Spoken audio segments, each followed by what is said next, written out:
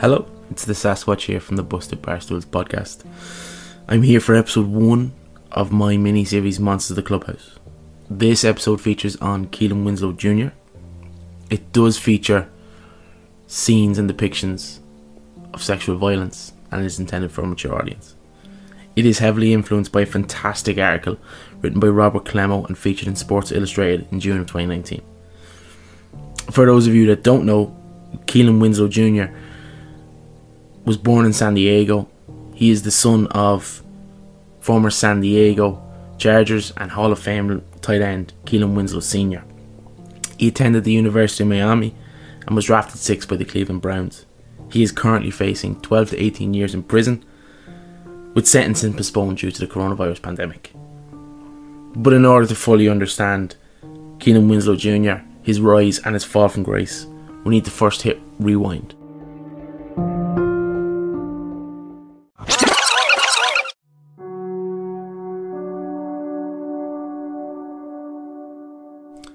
Chapter 1. Keelan Boswell Winslow Sr. By no means is Keelan Winslow the man or his actions a factor in Keelan Winslow Jr.'s behaviour, but it is first important to understand the level of fame, the level of reputation that Keelan Winslow Jr. was born into. Keelan Boswell Winslow Sr. was born in 1957 in the state of Illinois. He attended Missouri, and in his time with the Missouri Tigers, he recorded 71 receptions, 1,089 yards and 10 touchdowns.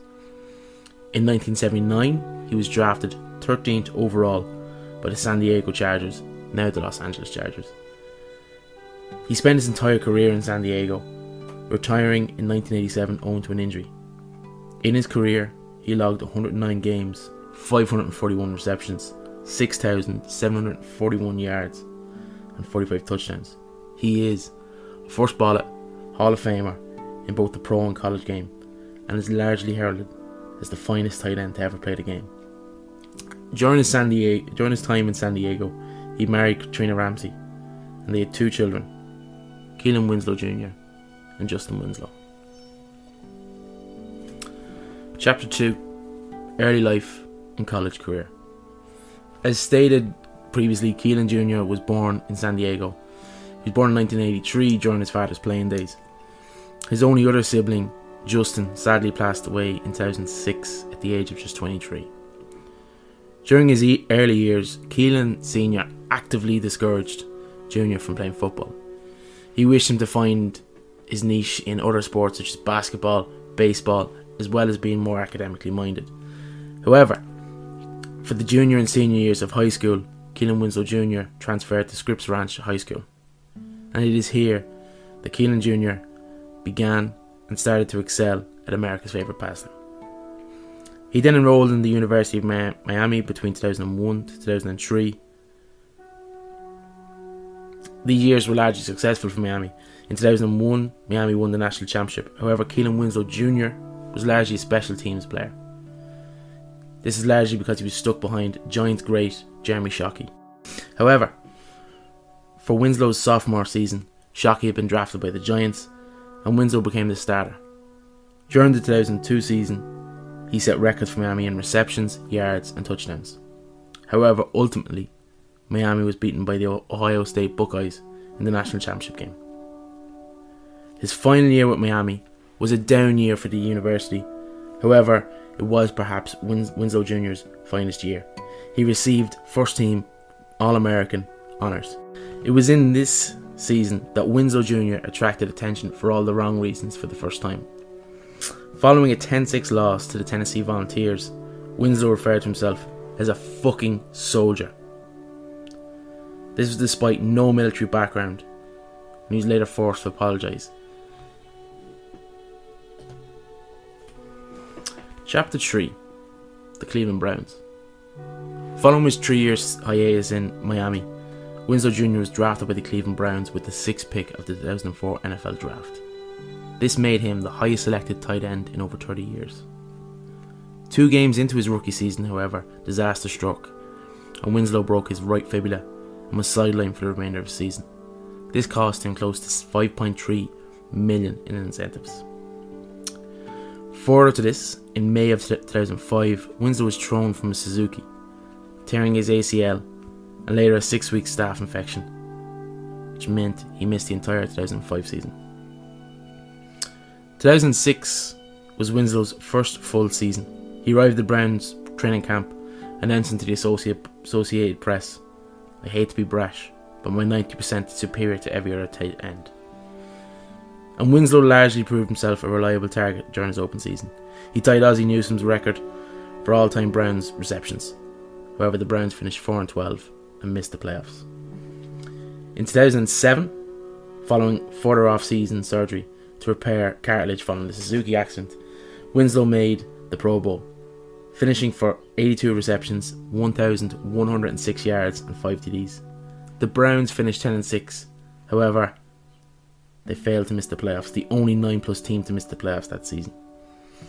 During the 2008 season, Winslow was hospitalised with a staph infection, and this led to a colossal fallout between Winslow Jr. and the Browns organisation.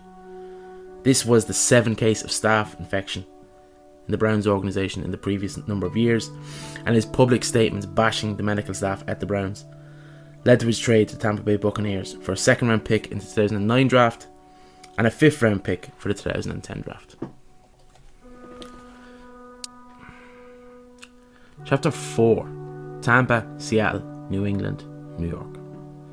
In February of 2009, following his trade to Tampa Bay, Winslow Jr. signed a 6-year, $36 million deal. This was the biggest contract for a tight end at the time.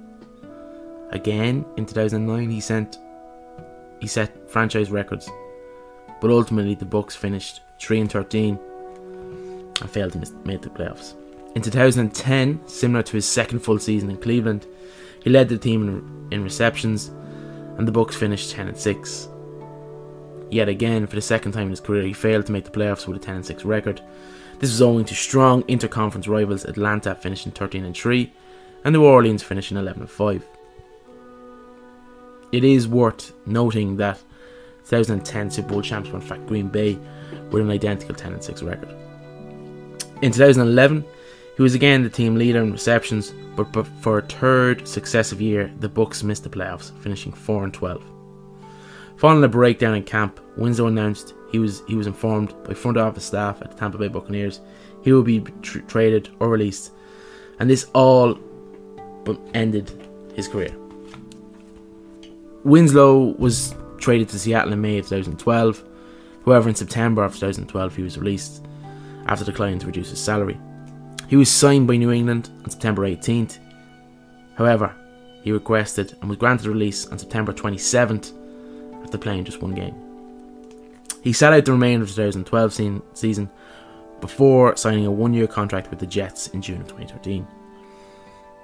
However, by October, Winslow was suspended for violating the league's performance-enhancing drug policy, and despite a failed comeback in 2006, this was very much the end of Keelan Winslow Jr., the athlete, and the beginning of Keelan Winslow, the monster.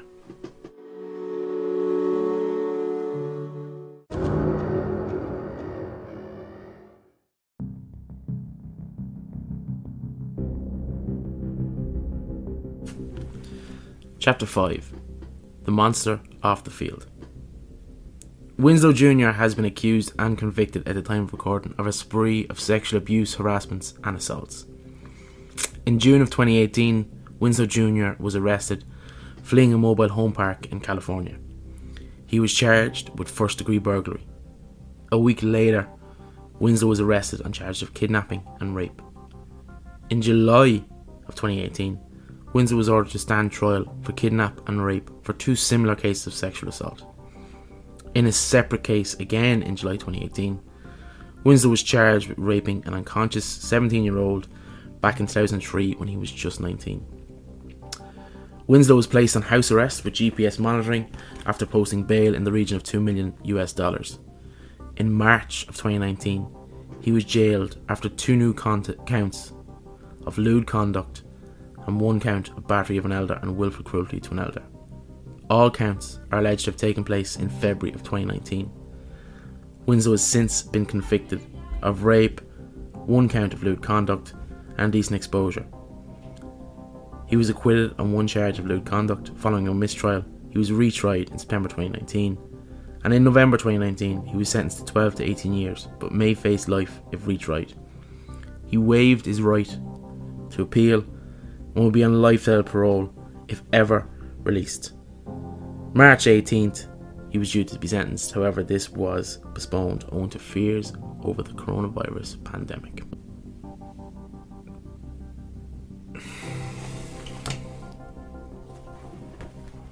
Chapter 6. The Accusations. This chapter details incredibly sensitive content with depictions and descriptions of sexual abuse, harassment and assault. It is intended for a mature audience and listener discretion is advised. The Keelan Winslow case ultimately falls on 5 incredibly brave women who came forward to testify against Keelan Winslow, not just the athlete but the socialite. This is their story, the charges applied to the case, and the outcome.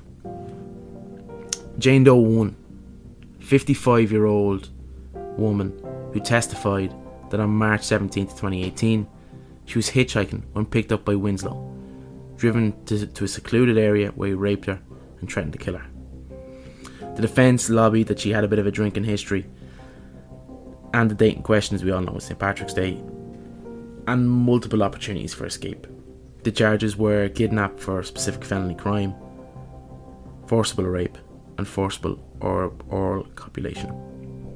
The outcome was a split jury on all 3 charges, 7-5 in favour of guilt, Winslow's most favourable on the remaining 8 counts. Jane Doe number 2, 59-year-old homeless woman, described Winslow as offering rides, meals and coffee over the course of months, at one time offering money for sex, which she declined.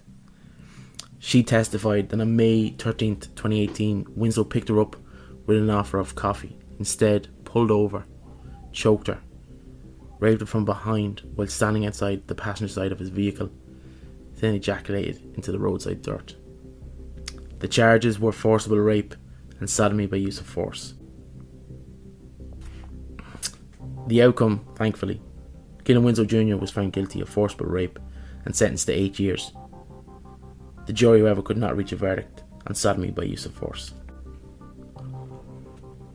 Jane Doe 3, a 59-year-old Vietnamese woman, testified via translator that on May 24, 2018, while cutting flowers in her front yard, Winslow approached her, and after a brief conversation, he exposed his penis to her.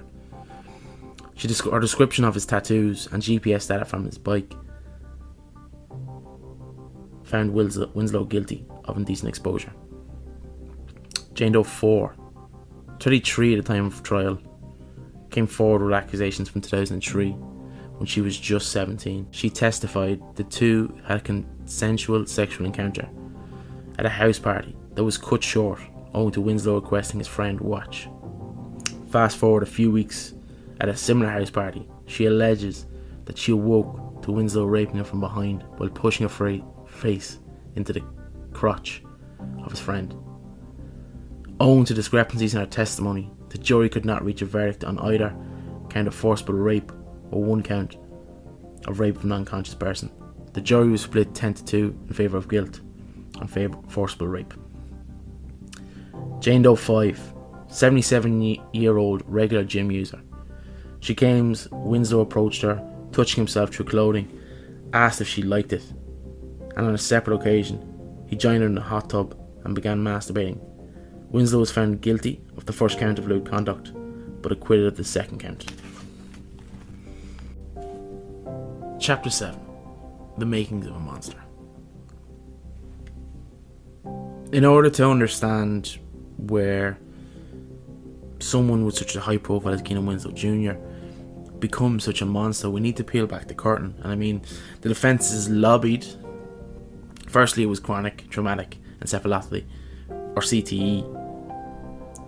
This was cited by the defence as a possible cause. However, it was deemed that this could not be used as a defence in the trial. The second defence lobbied, wildly enough, was the Me Too movement. As we all are probably aware by now what the Me Too movement is. But it was stated by Winslow Jr. it was a money grab. It was an attempt to make money off a high profile male. Neither of which really offers a viable explanation as to how someone who had been afforded every advantage in life, such as Keenan Winslow Jr., could become so depraved. I mean, Keenan Winslow Jr. was born to a level of fame, further escalated by his athletic prowess on the field, that he lived a life with a level of protection not afforded to regular members of society. But by all means, the writing had been on the wall for a number of years for Keenan Winslow Jr. and his behaviour. A former coach who wished to remain anonymous is quoted, "Teammates begged out of shared hotel room assignments with Winslow because he watched pornography and masturbated openly. He showed the signs of being a perv, but clearly it has escalated." Again, former teammates who also wished to remain anonymous were quoted as saying that Winslow could count on an empty seat next to him on the private jet on return trips from away games. This is owing to his ritual of watching pornography on his portable DVD player. It's possible that instead of CTE, the explanation offered could have been compulsive sexual behavioural disorder, or CSBD. Dr. Neil Malmuth, a social scientist and professor of psychology at UCLA, specialising in sexual violence, adds that Winslow's stardom, fame and wealth may have played a huge part in his actions. He's quoted, "You would think he would have access to any number of women, but our research indicates that sexual arousal to power over women, arousal to being able to subdue women, and hostility toward women are parts of an entitled, narcissistic personality. Men of privilege are often the greatest risk." Dr. Malmuth is also cited as stating that the common thread among his 5 alleged victims is their vulnerability. The age of the 5 accusers ranged from 17 to 77. A hitchhiker, a homeless woman, a woman working in a front yard, a high schooler passed out at a party, and an elderly gym user. It's hard to believe that Winslow would have ever crossed paths with any of these women, but therein lies the behaviour of a sexual predator. And it poses the question, how guilty is Winslow of his crimes versus how guilty is wider society? It's all too common for us to turn a blind eye to minor indiscretions by promising and talented athletes. But when does this cross the line from preferential treatment to fostering a culture where young athletes believe that they are above the law?